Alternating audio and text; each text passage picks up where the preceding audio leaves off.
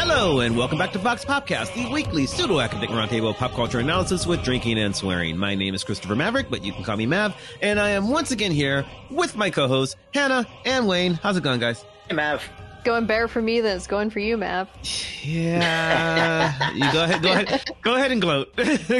go ahead. Okay, but I'll say that now that I am gloating on the air, you're gonna doom yourself. Something bad's gonna happen to me. It doesn't matter. It doesn't matter. No matter if I gloat or don't gloat, care or don't care, I'm never. What I'm talking about for listeners is I'm never going to win the box office game. It's just never going to happen. You are currently in the lead. You are currently comfortably in the lead, in fact. But it's March, and it's because I have the Batman. That's it. That's the only reason I'm in the lead. Let's be real. So what I'm talking about is despite DC having these big splashy promos of the 4 big movies that they had coming out this year, which was the Batman, Black Adam, Aquaman 2, The Flash. They decided to just change their schedule completely, and they've bumped Black Adam back to October. They've removed The Flash and Aquaman from the schedule, and now Shazam 2, which wasn't even supposed to come out this year, is slated to go up against Avatar 2. So no one picked Shazam 2 because we all thought it was coming out next year. So Mav has lost The Flash. Yes. And Monica has lost Aquaman. And also Mav has already had lost Mission Impossible 7.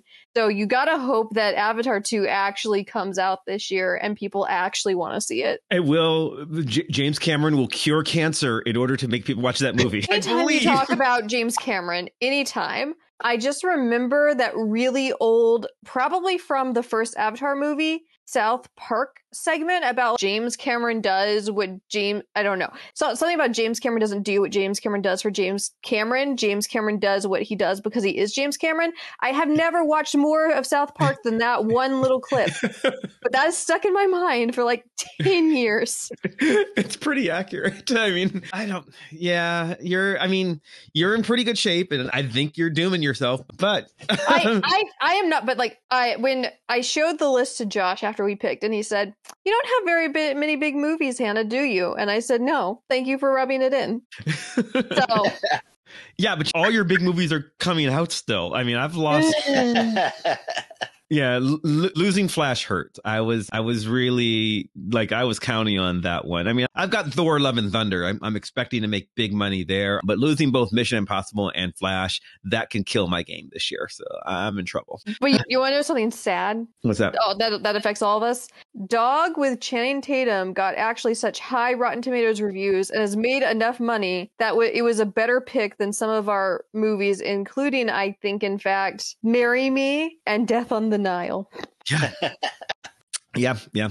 So should pick Dog. Anyway, I thought about it, but it's that's the game. Wayne, how about you? How are you doing? I'm all right. I got nothing. I'm not nothing new. Well, so this is this week's show because you mentioned the box office game, and Hannah, you said you are in the lead off the strength of the Batman, and we were talking about that, and you said, how have we gone 200 some odd episodes without ever doing a show about Batman? And I pointed out we did. It doesn't count. It doesn't count. You know what I meant. You did. Yes. It counts in the sense we released it and it's a good episode, but it doesn't count in the sense that it wasn't a topic generated by us or users. You were on a conference panel. Yes. Yeah, but it was it was a whole show and just nobody else showed up but me. I wasn't invited. You could have, you totally could have come up to Bowling Green, Ohio, and presented at the conference just like I did. That's yeah, but my you know what I mean. We didn't have to rehash this again. Yes. Anyway, I thought it was an interesting idea, and we're going to talk about the movie a little bit. Wayne hasn't seen the movie yet, but we're going to talk about the concept of Batman in general and the pop culture character that is Batman. Wayne, have you heard of the Batman? A couple times. I'm vaguely aware of the concept. I'm gonna go see this movie to see what I can learn about this character. Okay, well, we did invite a guest. Neither Katya nor Monica could be with us today, so we invited a guest to join us, someone who also knows something about Batman, a little something. Welcoming back to the show, our very first guest, actually, John Dorowski. Hey, John. Hello. Hey, John. Thank you for saying through all that nonsense.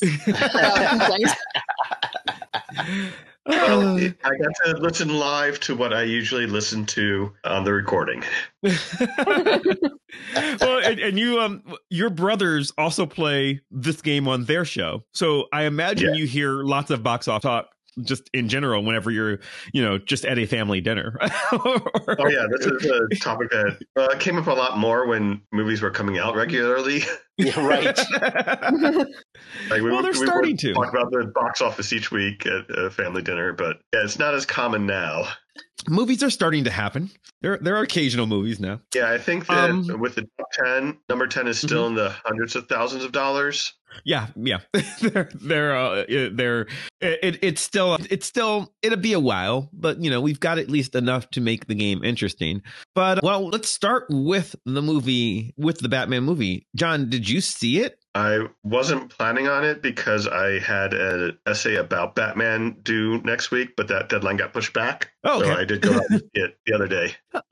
Okay. And Hannah saw it and I saw it. Wayne has not. So I guess first we should talk. And again, for the listeners, this is not just an episode about the movie. So there'll be minimal spoilers here. But yeah, I'm okay. For the record, I'm okay with that. I plan on seeing it. But yeah, I will try to do a spoiler warning before we say anything.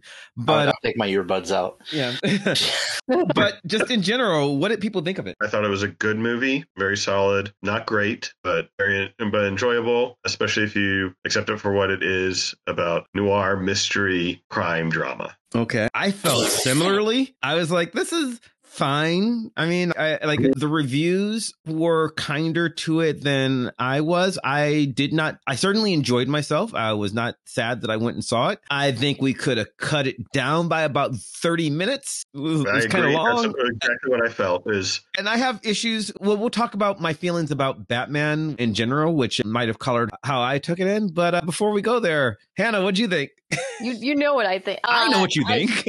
Well, first of all, I've been rewatching Batman movies or are watching some for the first time in preparation for this episode. And first of all, there are a lot of bad Batman movies. Oh. So it's not real. When someone says something is like the best Batman movie or close to the best, what are they really saying? Like there's like maybe 3 good Batman movies and like they're not like great art, which Nolan people are going to come after me, but that's fine. Whatever. Mm-hmm. First of all, this was the strongest like beginning Batman movie, period. Like Batman Begins is boring. The 1989 Batman is a fever dream. It is painful to watch, in my opinion. Not in 1989, it wasn't.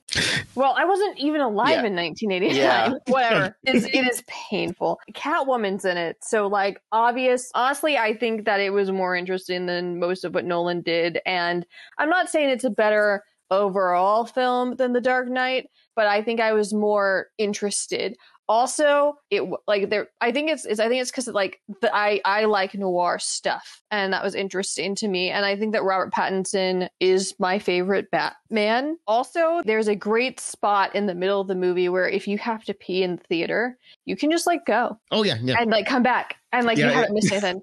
Without any spoilers, except for what is the basic thing, that car, there's a car chase. And if you just go at the very beginning, you can go to the bathroom, come back, and it's still going on. It's fine. The car chase is 45 minutes long. It's a lot.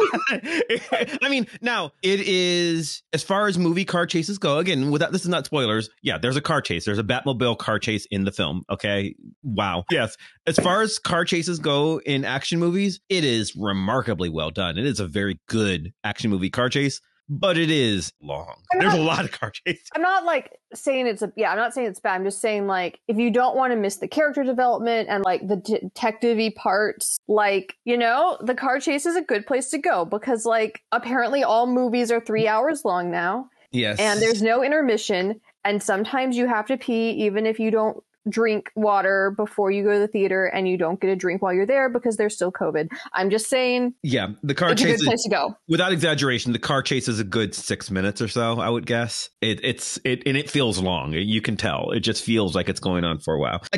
Before we talk any spoilers, I would like to actually, Monica did see it. In fact, Monica texted us right before we went on the air. Monica texted us from the movie theater saying that she'd just gotten out and seen it.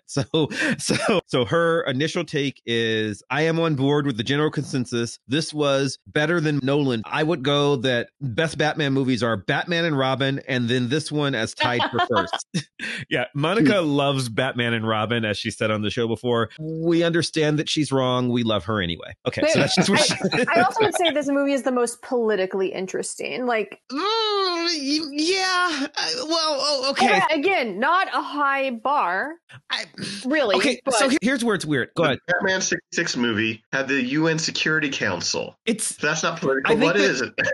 Well, I think it's the most politically interesting in that I think that this is very much of the time. This is a Batman for 2022. And, okay, granted, Hannah thinks that 1989's Batman was boring, but I would argue. I didn't say it was boring. I said it was a fever dream. I think Batman Begins is boring. Well, okay. Okay. All right. We'll get to it. I think Batman 89 is very much the Batman that the world needed in 1989. I think it's perfect. I think it's a perfect movie. It fits in for what I needed. I think there's a lot of interesting politics in it. I think it's an interesting movie that is very much of the transition from the 80s into the 90s. It's exactly the movie I want it to be from that era. And to be fair, as Hannah pointed out, she was -1 year old. So different, she doesn't have that context in the same way. But I remember seeing it in theaters going, oh my God, this is amazing.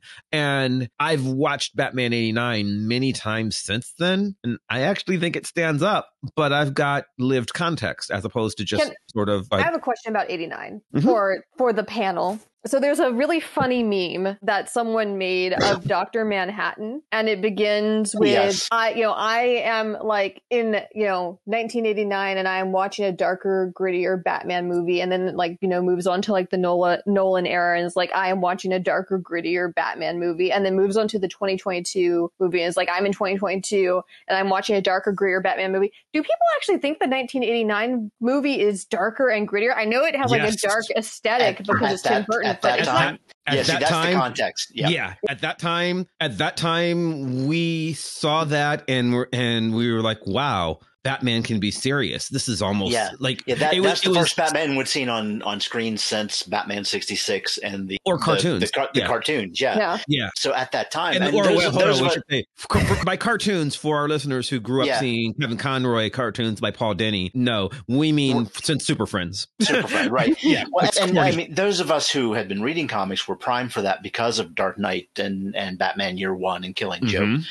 But in terms of the public perception of Batman, it was Batman 66 all the way. Right. And that movie went a long way towards cementing that image of Batman in the general public outside of comics fandom. When there's the moment in Batman 89, so we don't need a spoiler warning for Batman 1989, do we? If you haven't seen Batman 89, tough. But in the moment in Batman 89, when Joker confronts Bruce and Vicky, and Bruce grabs the poker and goes, "You want to get nuts? Let's get nuts." Like he does that line, right? And Michael Keaton, the actor, plays the character as Batman instead of as Bruce Wayne in that moment. And you can tell, even though he's not in the mask. And I remember people talking about it going, oh my God, Michael Keaton pulled it off. He's Batman. He feels like Batman there. It was massive talk.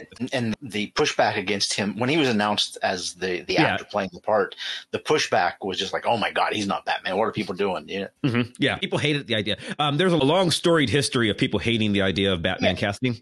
I was going to say, is there a Batman casting that people actually were on board with? No. Because everyone's now crazy about Robert Pattinson, but everyone, when he got cast, was like, he's Edward Cullen from Twilight. What has he ever done? Except, literally everything, including The Lighthouse. Yeah.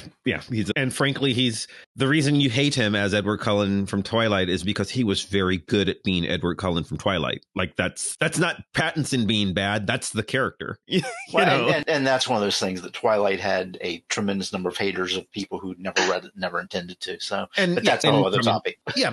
Anyway, the point being, in 89, I thought this was perfect.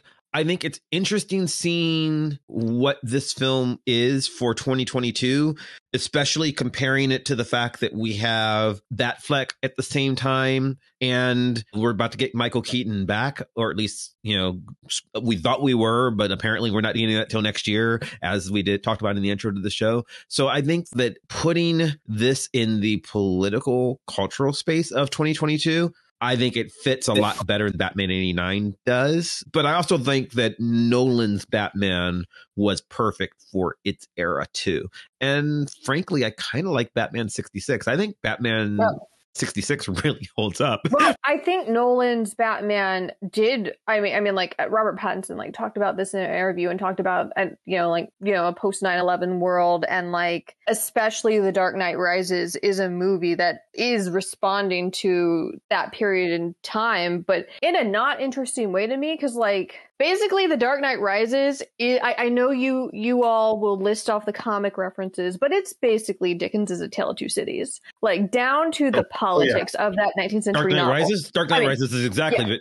Yeah, you might be saying, well, duh, Hannah, it ends with Jim Gordon reading the end of the book. But, if you read A Tale of Two Cities all the way through and have analyzed it, it is a deeply conservative novel about the French Revolution, yes, but not just about the French Revolution. It's speaking to a historic moment much later in time in the Victorian period. There was shocker, a lot of class conflict in the Victorian period, and a lot of people without. And, the best of times and the worst of times is talking about the fact that there are two different nations. There's the wealthy nation and the poor nation. And it was true in the 18th century, and it's still true in the 19th century, and it's still true in, the 2000s when Nolan's making this movie.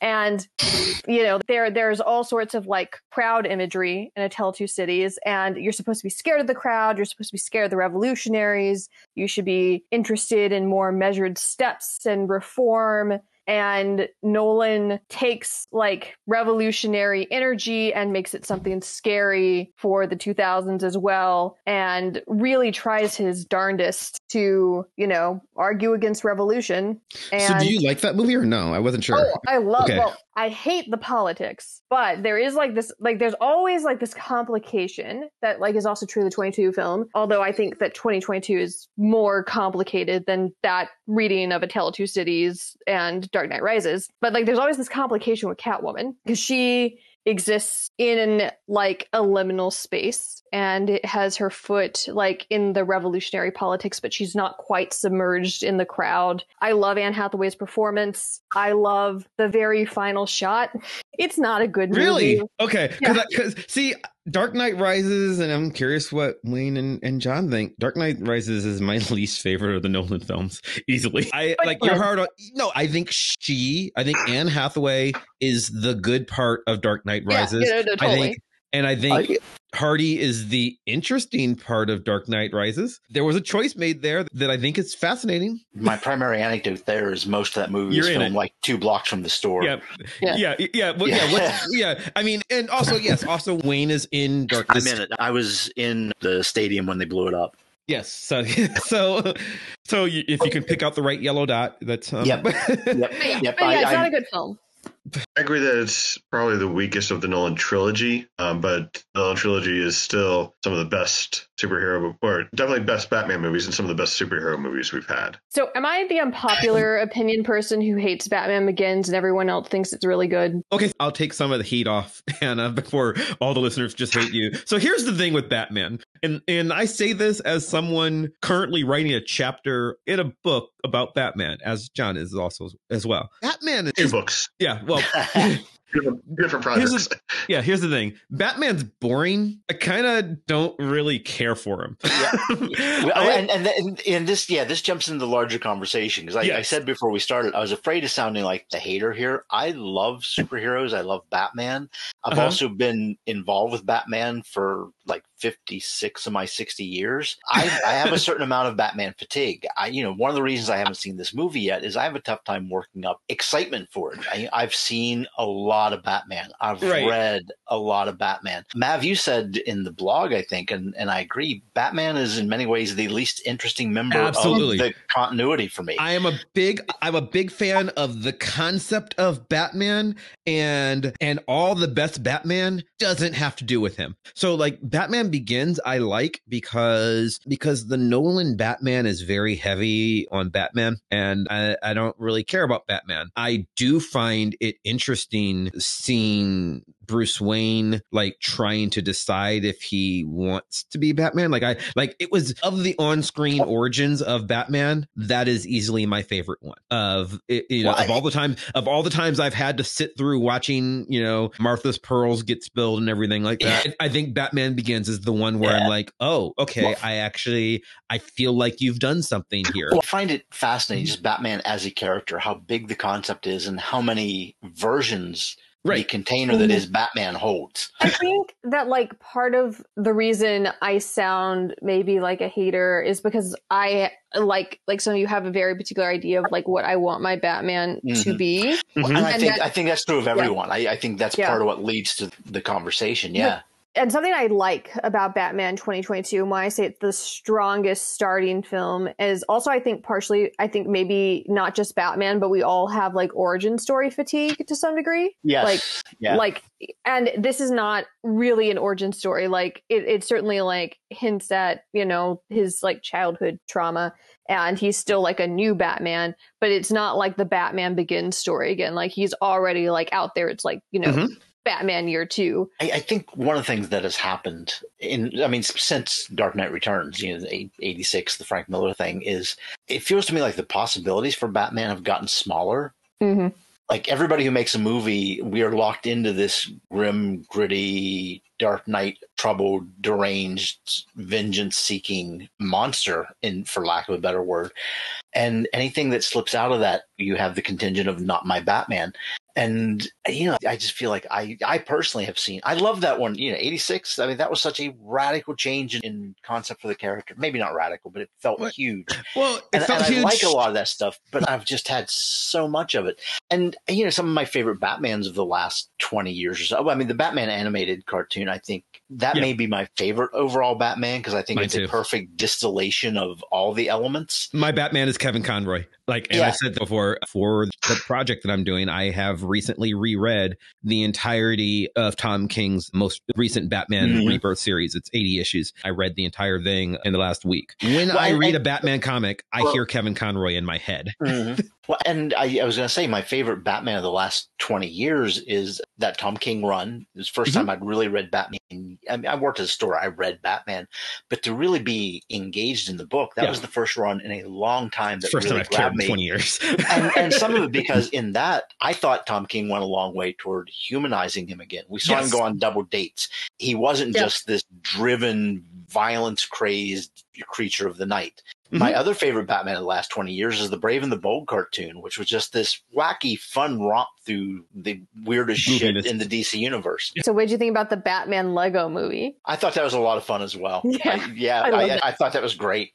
And I think by making it Lego, it removes it from reality enough that people can accept that more. So I'm going to spoil the film slightly here. So spoiler alert. Talking a little bit about the movie, this worked for me because unlike previous Batman movies, this is them trying to deconstruct, and I mean actually deconstruct, the idea of what is Batman. Rather than this be a movie of, well, this is me trying to do my best impression of Frank Miller's Batman. This was a movie of figuring out what Batman is. Robert Pattinson does not play Bruce Wayne in this movie. Is it an origin story? No. It's year 2 of Batman. And during this version of the story, he is not really, he's a shut-in. You never see him as Bruce Wayne because the character of Bruce Wayne, and if you're a big Batman fan, I'm sure we'll talk about this, you know, Bruce Wayne is the mask, Batman is the real guy. And this is a story about a guy who has not invented the Bruce Wayne mask yet. So he doesn't know how to be a billionaire playboy.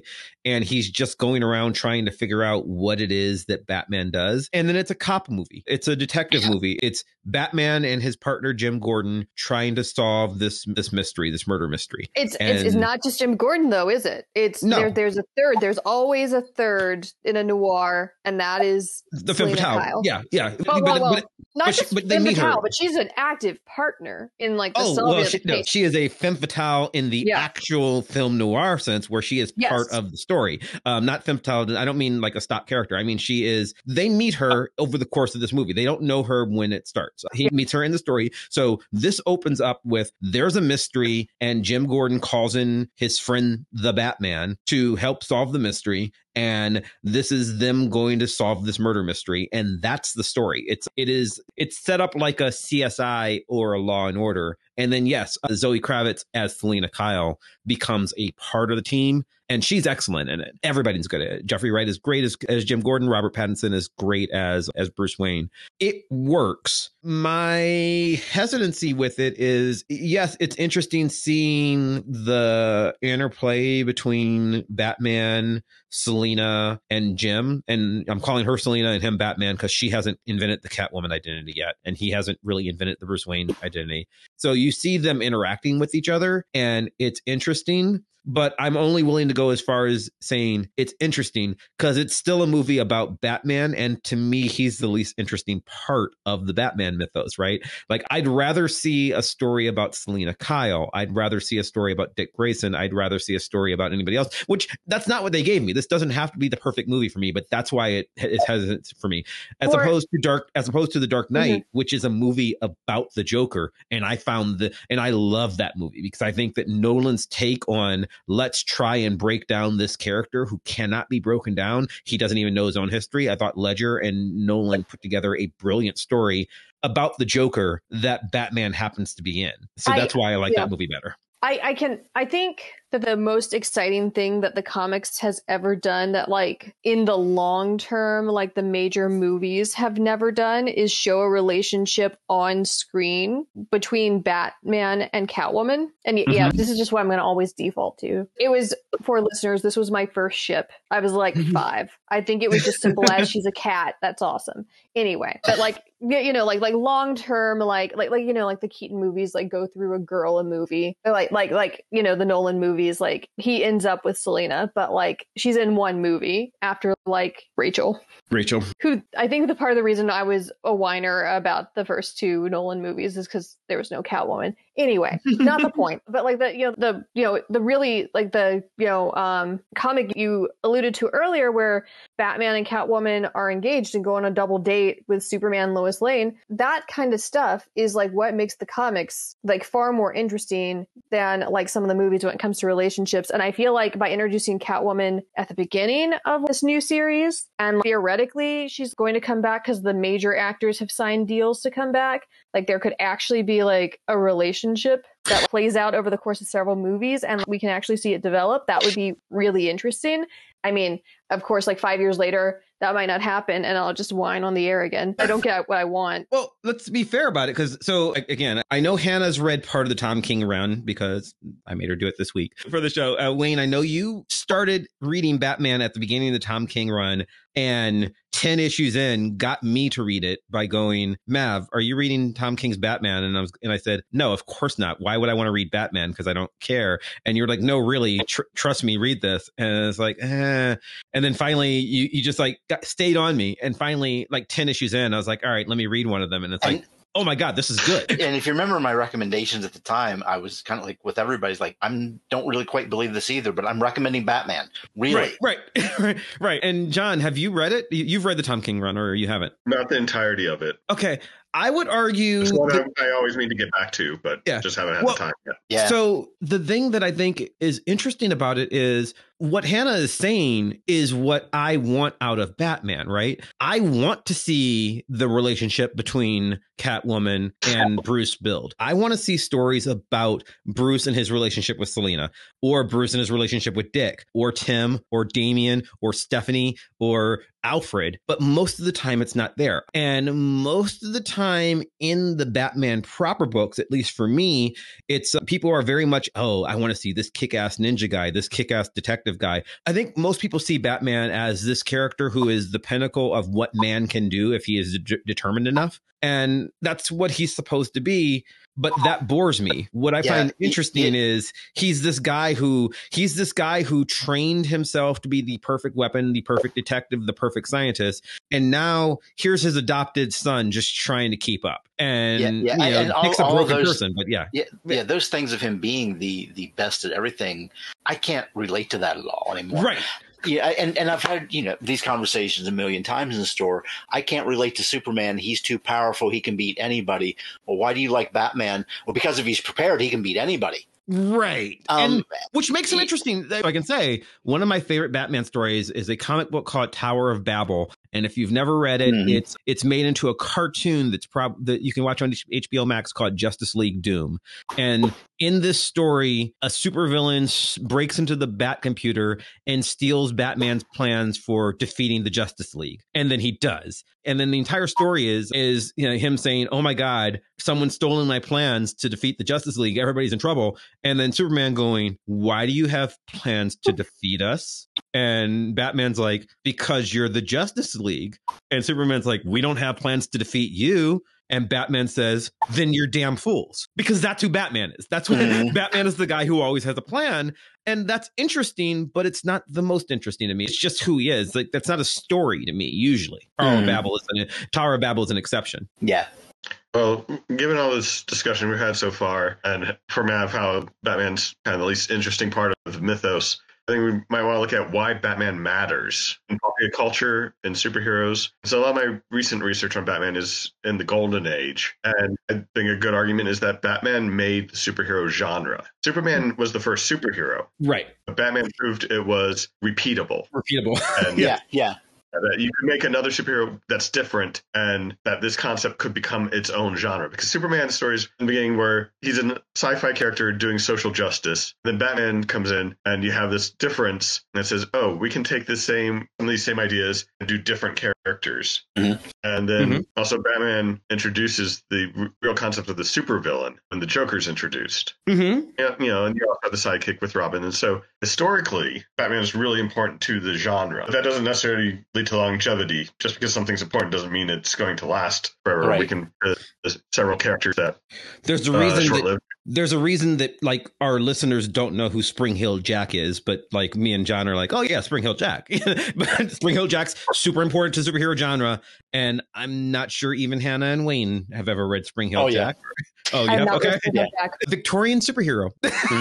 Yeah, or supervillain depends on which version of the story. Yeah.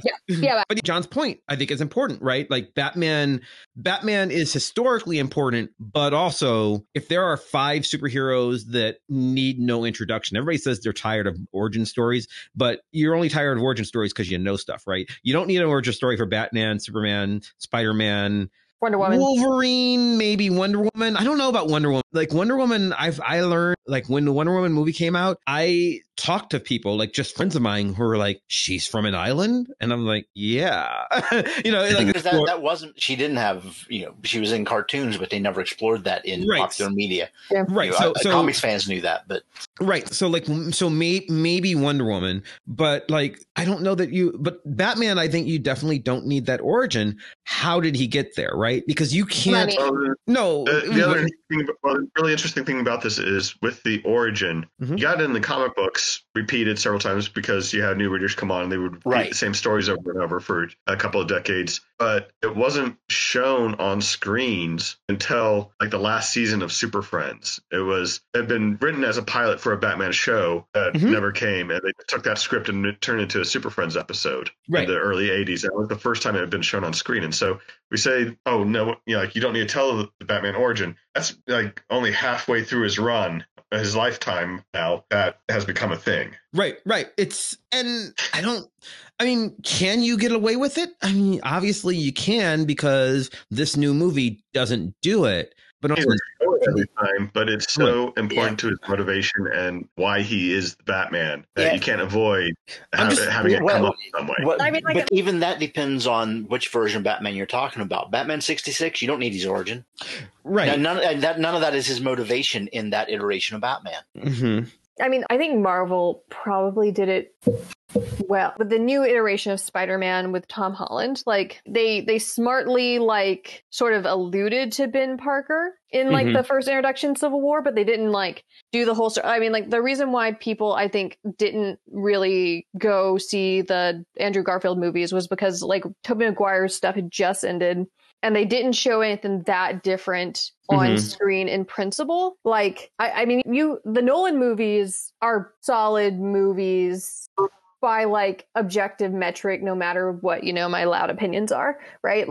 Like you can go back and use them, or you can watch like all the other Batman things. Like it's, and this movie kind of does the Spider-Man thing, right? Like where those origins are a part of the character and they're there, right. And you see that in little moments, and it's just explored a different way that makes it more interesting than like watching the Waynes get murdered in an alley again. So like I think it's like not just like what stories we tell, but like the way we tell them, which is I think why like like Batman is still one of the most popular superhero characters. He's not the most popular. That's Spider-Man, which we have not done an episode on. We should, but getting that in there. But like like he's still like one of the most popular characters, and like I think that maybe he's not as popular as Spider-Man because Spider-Man is an everyman who has a class consciousness and Batman's a billionaire, but Catwoman has the class consciousness in Batman that keeps it relevant, keeps it going. Well, that's kind of what I think John's asking, right? Like, why Batman? Like, Batman's not first, he's second after Superman, and he's not the most relatable. Spider-Man's certainly more relatable. Like there are always better options, but Batman is enduringly popular in a way that Spider-Man and Superman and Wonder Woman aren't, right? They have Spider-Man, Superman, and Wonder Woman all ebb and flow. You even alluded to it, right? Like people got sick of Spider-Man with the Tobey Maguire movies. Andrew Garfield's a great actor, but those movies felt like a cash grab. And then we look at like Superman movies, they fell apart at one point. All the Batman movies, good or bad, they're watchable. People are interested. Even, people make fun of Batman and Robin, but it's, something's happening there. I actually kind of find Batman Forever and Batman and Robin refreshing in that he's trying to do something different. Schumacher is trying to do something different than Tim Burton was doing. And, I like seeing their take. I don't know that works for everybody, right? Like nothing feels like a cash grab the way that the Andrew Garfield movies felt. The Andrew Garfield movies felt like they're only here because Sony is cynically saying you'll pay for anything. That's how it felt. How Batman got there. How did Batman get to where we're making Lego movies about him? And I'm like, yes.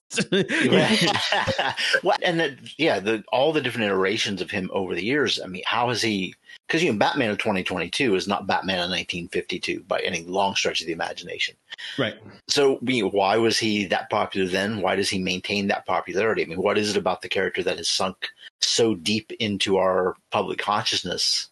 John, do you have ideas about it? Because it's your question, but you're also the one who's probably writing about it more. Yeah. Part of it is the versatility of the character. It was created in 1939. This was a year after Superman. These guys had no idea what a superhero would be. These creators weren't planning for longevity. They weren't expecting these characters to be around 90 years later. And so they tried everything. And Batman would go on time travel stories, or they do a science fiction thing. And that became embedded as part of the mythology that Batman could kind of do anything. And I think another part of it brought up class interests a lot, but I think the gender politics of Batman are also important because he represents a certain type of masculinity, that stoic, rugged individualism that is appealing to a lot of readers, but it also doesn't really work in reality, and that's something that's not often addressed. Mm-hmm. Well, again, that's I should point out, I've talked about this a little bit with Andrew Damon, my Claremont run, my co-host on my other show. He is a fan of the Tom King run as well, but admits that he has not read a lot of other Batman. One of the reasons is because Batman is defined by a stoic masculinity that, as John said, just can't really happen. The Tom King run, one of the reasons I like it so much, it's about the failings of this. Hannah, if you read the entire thing, you'd love it. Yep. Catwoman features prominently. Oh, I know. I read more than that double date episode. Okay. I also, by the way, hilariously, just side note, I know you're making a larger point, but I just want to say that when all the Robins and Nightwing gather around after he and Selina get engaged, they're like, what have we done to drive him to marry this horrible villainess? I was amused, probably for the wrong reasons, because Yeah, it's and that's kind of what makes it work, right? Like the Tom King story ends with them. Spoilers for it, or not spoilers, or I mean, it's been out for a while, but spoilers for the Tom King Batman. Spoiler alert. It ends with them not getting married because DC / Warner Brothers wants Batman to be single. Except it's written vaguely enough that maybe they did get married because Tom King is clearly like, fuck it, they did. and it's not terribly clear. He leaves the book and he goes on to write a book called Batman and Catwoman, I think it's actually called. It's still being published as it's going to be a 12-issue limited series. The first 10 are out, so it's not over yet. They appear to be married in that, but it's not clear exactly in what time period it's set. And Tom King, if you're a fan of him, he does this sort of thing a lot. He doesn't really care about continuity. He wrote this very brilliant Mr. Miracle series, and it's really good. And it's supposed to be in DC continuity, but I don't know when. And DC doesn't know when either. It's just kind of, it exists when it exists. His most recent Adam Strange series is much the same. Yeah, and so his Batman series, it clearly was dealing with other greater changes in the DC universe as it came out, and he was addressing them. And then it ends with essentially, it's the story of how Bruce learns not to take Selina for granted. That's what the story is. It's the story of them becoming partners. And that seems weird when I say it in a superhero sense. It's the story of them becoming significant others and them becoming romantic partners, life partners in a world where if Selina Kyle is going to be part of this world, then it can't just be the Billionaire Boys Club anymore. It's got to be something else. And again, this is what I really love about Batman. There's a point when Selina meets Talia al Ghul, and Talia's like, oh, you're not good enough. He's perfect. And Selina's like, he's not perfect. He's insane. He's a crazy. I love him, but he's not perfect. He's a broken little boy who does a ridiculous thing because of a promise he made when he was 10 out of trauma and grief. He is an absolutely broken human being, and I love him, so I'm trying to make him better. And that becomes the story that Tom King tells over 80 issues of this comic. And they break up for a while, and he spirals, because of it. It's a lot of him making mistakes. He makes mistakes constantly, and people not realizing that Batman isn't infallible. Bruce starts to realize over the course of the series that he's not infallible, and he thought so. Selina knows he's not infallible, and everybody else just sort of believes in him. And then he, sometimes he makes mistakes, and he's just trying to figure that out and deal with it. That is an interesting Batman to me, and that's kind of what I liked about this movie. Robert Pattinson's Batman is not perfect. So I understand why some people might be a little put off by it. People would be like, not my Batman. People seem to like it because it's very much a detective story, and Batman says he's the world's greatest detective, but mostly he punches people a lot. And this is not exactly that, but I don't even want the world's greatest detective. I want a pretty good detective. Which actually, what's interesting I feel like the thing in my old age, and by old age, I mean 31 years old, that really has made me think Batman, I don't know, is the billionaire thing, which I've, joked about 4 times. Is it do we really want a billionaire vigilante running around in a mask just whenever he pleases? Yeah, that's certainly a problematic aspect of what Batman is these days. A billionaire who rises above the law, takes the law into his own hands because the government can't handle it himself, motivated purely by vengeance. I mean, that's a problematic narrative these days. And just because we're gonna get people tweeting at us, so they know. So just to make I am aware, I don't know if anybody else is, the current Batman series, currently in Batman, what they're doing, the current story is, what is he if he's not a billionaire? He no longer has access to the Wayne fortune. Yeah. So it is very much a, how do you be Batman if you're just, if you're just some guy? Well, and they're addressing some of that in the current Nightwing series as well, where Dick has inherited all of Alfred's money. And rather than just buying, Nightwing planes, he has created a foundation to build back Bloodhaven, like he's using his money in positive ways. So that's a different take on that narrative as well. But it's not just what he does. Like, it's not just that he has money as well. It's he operates outside the law, but also like in 22, like him like working with cops and like trying to rebuild faith in like traditional institutions. Like, it is a pretty conservative story. Like it's like the detective. I'm just stealing from D.A. Miller, who's a Victorian theorist, but basically like the detective story, which is what Batman is at its heart in many cases, is a story about policing without the police and finding new ways to convince us to have faith in our institutions and discipline and regulate. Like that is Batman. Here's a hot take. Batman's terrible at his job. Yeah. Well, by any measure, Gotham is the worst city to live in anywhere in the DC universe. He's terrible at it.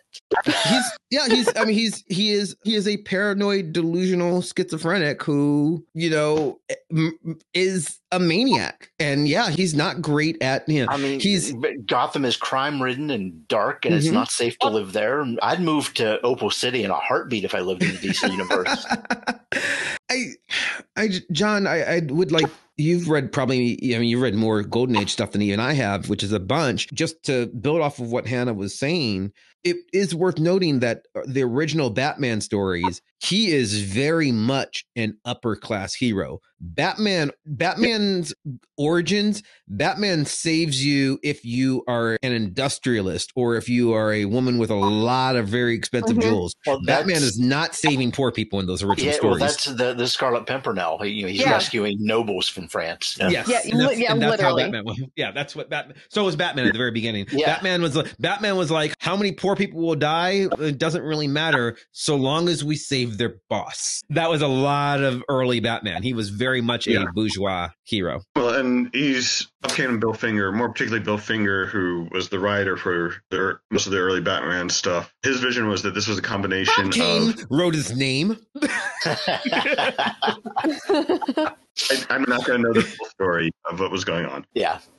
Finger envisioned it as a combination of the British Golden Age detective and the hard-nosed detective from America. And a lot of those stories in both cases are upper class. So like Sherlock Holmes wasn't helping your ordinary person worker most of the time. Like the Raymond Chandler novels, he's always helping someone wealthy coming to him and saying, I have this problem that I need you to help solve. And I think it also gets a deeper issue during the Great Depression of Superman was representative of a New Deal, saying the government's going to come in and regulate business, get rid of the corruption, and that will then create wealth. Versus the wealthy people saying, no, let us have free reign to run industry, and we will create wealth again. And so this contrast of attitudes in the Great Depression. So if we move forward, Hannah, you talked about like the 2022 The Batman being more politically class conscious. I mean, I would argue that this one, they're not perfect, but Batman's always had a complicated, partnership with the police. And I would argue that this at least allows you to continue to believe that, right? Like this story, this movie still wants you to say, when it comes down to it, most cops are good. I would say like the first half, it's like he's very like, besides Jim Gordon, like that's the thing, right? Like it's like you're a good apple, Jim. Like it's very like he's much more like antagonistic with the police. But I feel like as time goes on and the movie keeps rolling, it's like they even have like the new mayor give a speech toward the end spoiler alert. It's not really a spoiler, just talking about like reforms of our institutions, and like, you know, the police are definitely part of what she's talking about for sure. It's, you know, it's like LA Confidential in some ways, not just because it's my favorite noir, so it's what I'm going to compare it to, but it's like it's like police are corrupt, like our government is corrupt. Like, I mean, that's like noir, that's like not really a spoiler for like anything that happens in the Batman, but also we're gonna like focus on the police and tell like a story like through this lens of detecting. But I do think it not just the like, I think that this is a more politically interesting movie than a lot of the other Batman movies, though, because not because of the police angle, which I think is fairly typical, but because I'm not like, I think that it's more, I think there's still some conservative angles to it, but it's more likely to critique Bruce as a billionaire. My favorite parts of the movie was Robert Pattinson was just standing there in the Batman costume, and people just like dragged Bruce Wayne to his face, and he had to just stand there and take it. Which is kind of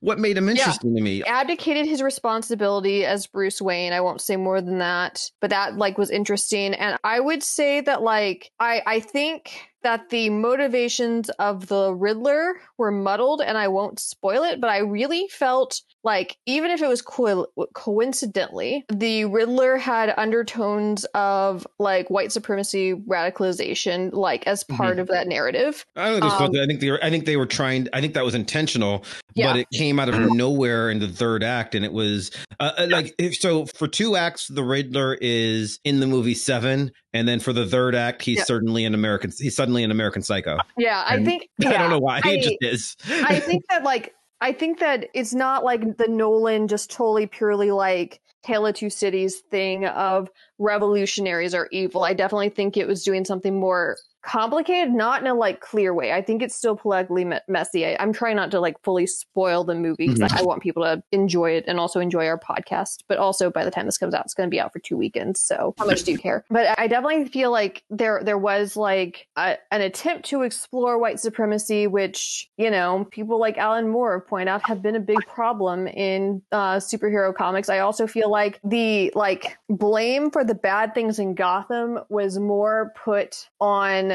the failure of institutions and bad billionaires than it was on like the masses, you know, just being irrational, like in the sort of crowd scenario. I mean, again, I still think that like there was like some of that, because you can't hate Batman too much if he's your main character and you're a studio trying to make money, and there's always capitalism involved in like churning out these superhero movies, no matter how artful they are. But there was something more here. That's what I'm trying to say. It's probably longer than it should be because I'm trying to skirt around the spoilers, but I think people should see it. I think people should invest in other Batman stories. I was going to propose, I think maybe we haven't done a syllabus show in a while, and this is another thing where one of the ones where I think we could do a syllabus show on Batman. So let us know in the comments if you'd like that, because I actually have some really good recommendations for. I think that the idea of Batman, because he's such a universal character that everybody knows, that like you can do a Batman story without explaining every detail of the origin and just expect people to get it. I think he's interesting in that respect, and so I think we could put together a whole class on culture of the Batman. So if you'd like to see us do a syllabus show, let us know. I think, John, you'd probably be interested in that. I know, because you're working on it. But I can put together that syllabus. Yeah. We did mention it, but in addition to the essays I'm working on, I also wrote my dissertation on Batman, so I have some familiarity with the topic. That's kind of what I was getting at. But what makes Batman interesting is this is not us doing a deep dive into the question, or who is a character that I think is fascinating, that I think has an amazing history that I could go on about for, just talking about Denny O'Neil's run on the question compared to Ditko's run on the question. There's so many things for me to say. No one cares. What makes Batman interesting is I think that so many people care. People do have that experience, and people do have thoughts about him already. So we've resolved nothing. Yeah. Yeah. But like the thing is that like no matter what any of the four of us say, someone's going to agree with us, and someone's going to like feel like maybe tweeting us and telling us how wrong we are. Well, and that's it. Batman people have very strong feelings about who their Batman is and their headcanon. And yeah.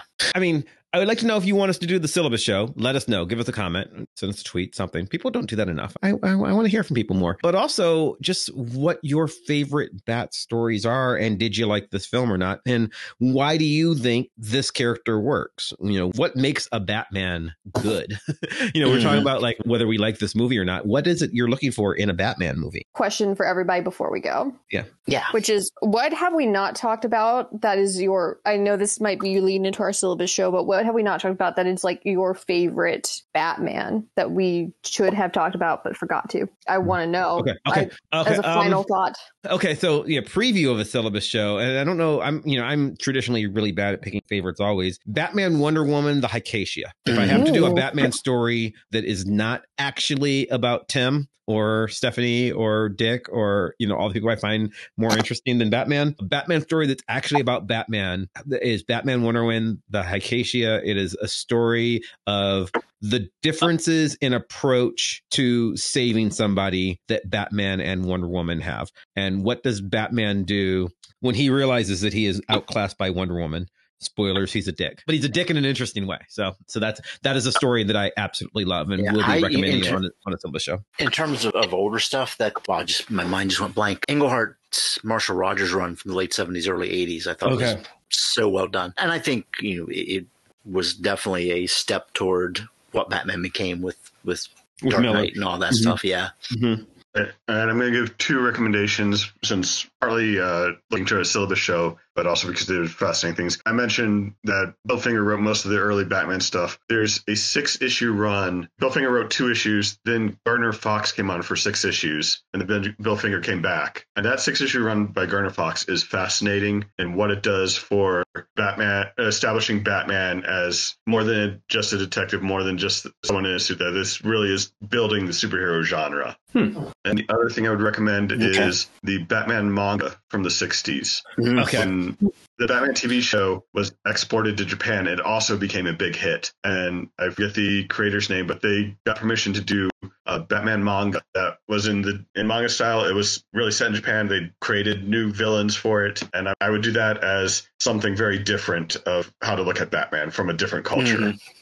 Yes. That's awesome. So if you want more of this, definitely let us know. Yeah. Hannah, did you have one, Hannah? Yes, but it's like no one who reads Batman seriously will be surprised, but I think it should get a mention because I have a sentimental attachment to it. Batman The Long Halloween, which like heavily Nolan borrowed from for The Dark Knight, but I taught it in my detective fiction class, and someone originally asked me like, why is Batman on your syllabus for a mystery fiction class? And I said, he's the world's greatest detective. And actually it works really well. It's like a really great noir. Taught really well with LA Confidential. Surprise. I taught that too. We should do a film noir episode too. You said it before I did, because I was going to be like, hey, let's do some more genre stuff. Film noir. I would love hardboiled detectives in general. Is I think or just detectives. It doesn't even have to be all hardboiled. I have a mystery fiction show in the cards. I think this year might be the year of the genres, because I have gothic fiction, mystery fiction, noir. We already did romance. So definitely let us know in the comments what you want to hear us do shows on. Anyway, in the meantime, for the listeners, we had technical difficulties and John got split off from the recording. So I will say on his behalf that you can catch John as a regular panelist on our Good Friends, the Protagonist podcast, which is hosted by his brother Joe and his brother Andrew.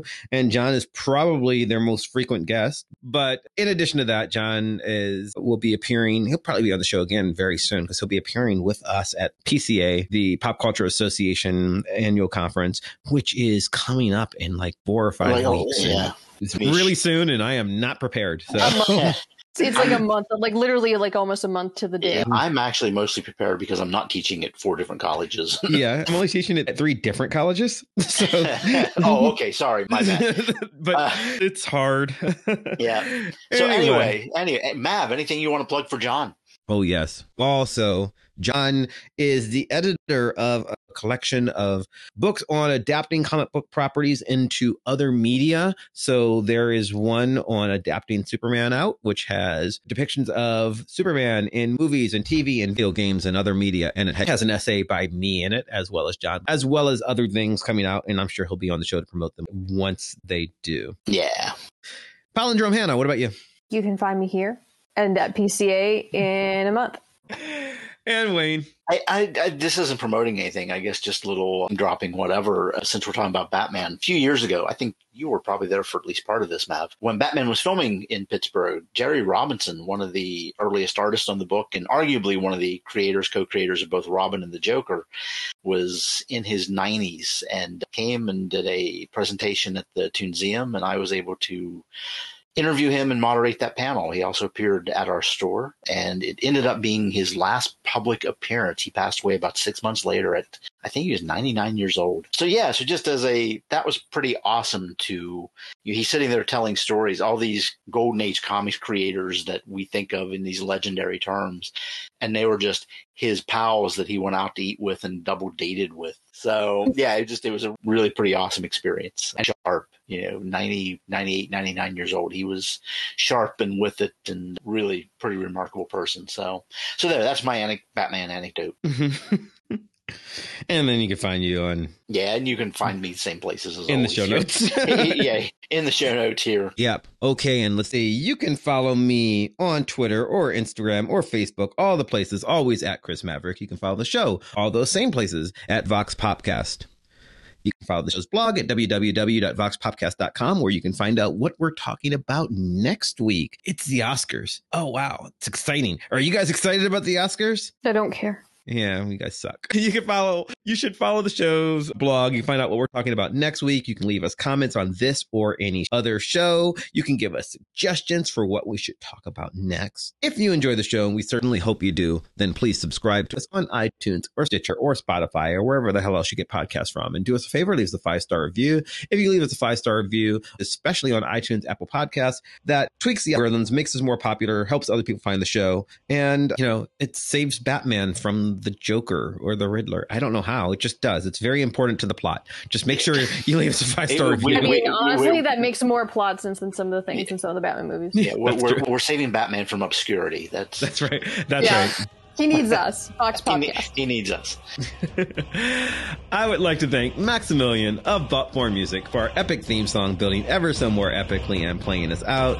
I'd once again like to thank John for joining us. I'd like to thank you for listening, and we'll see you next time. Goodbye. Bye.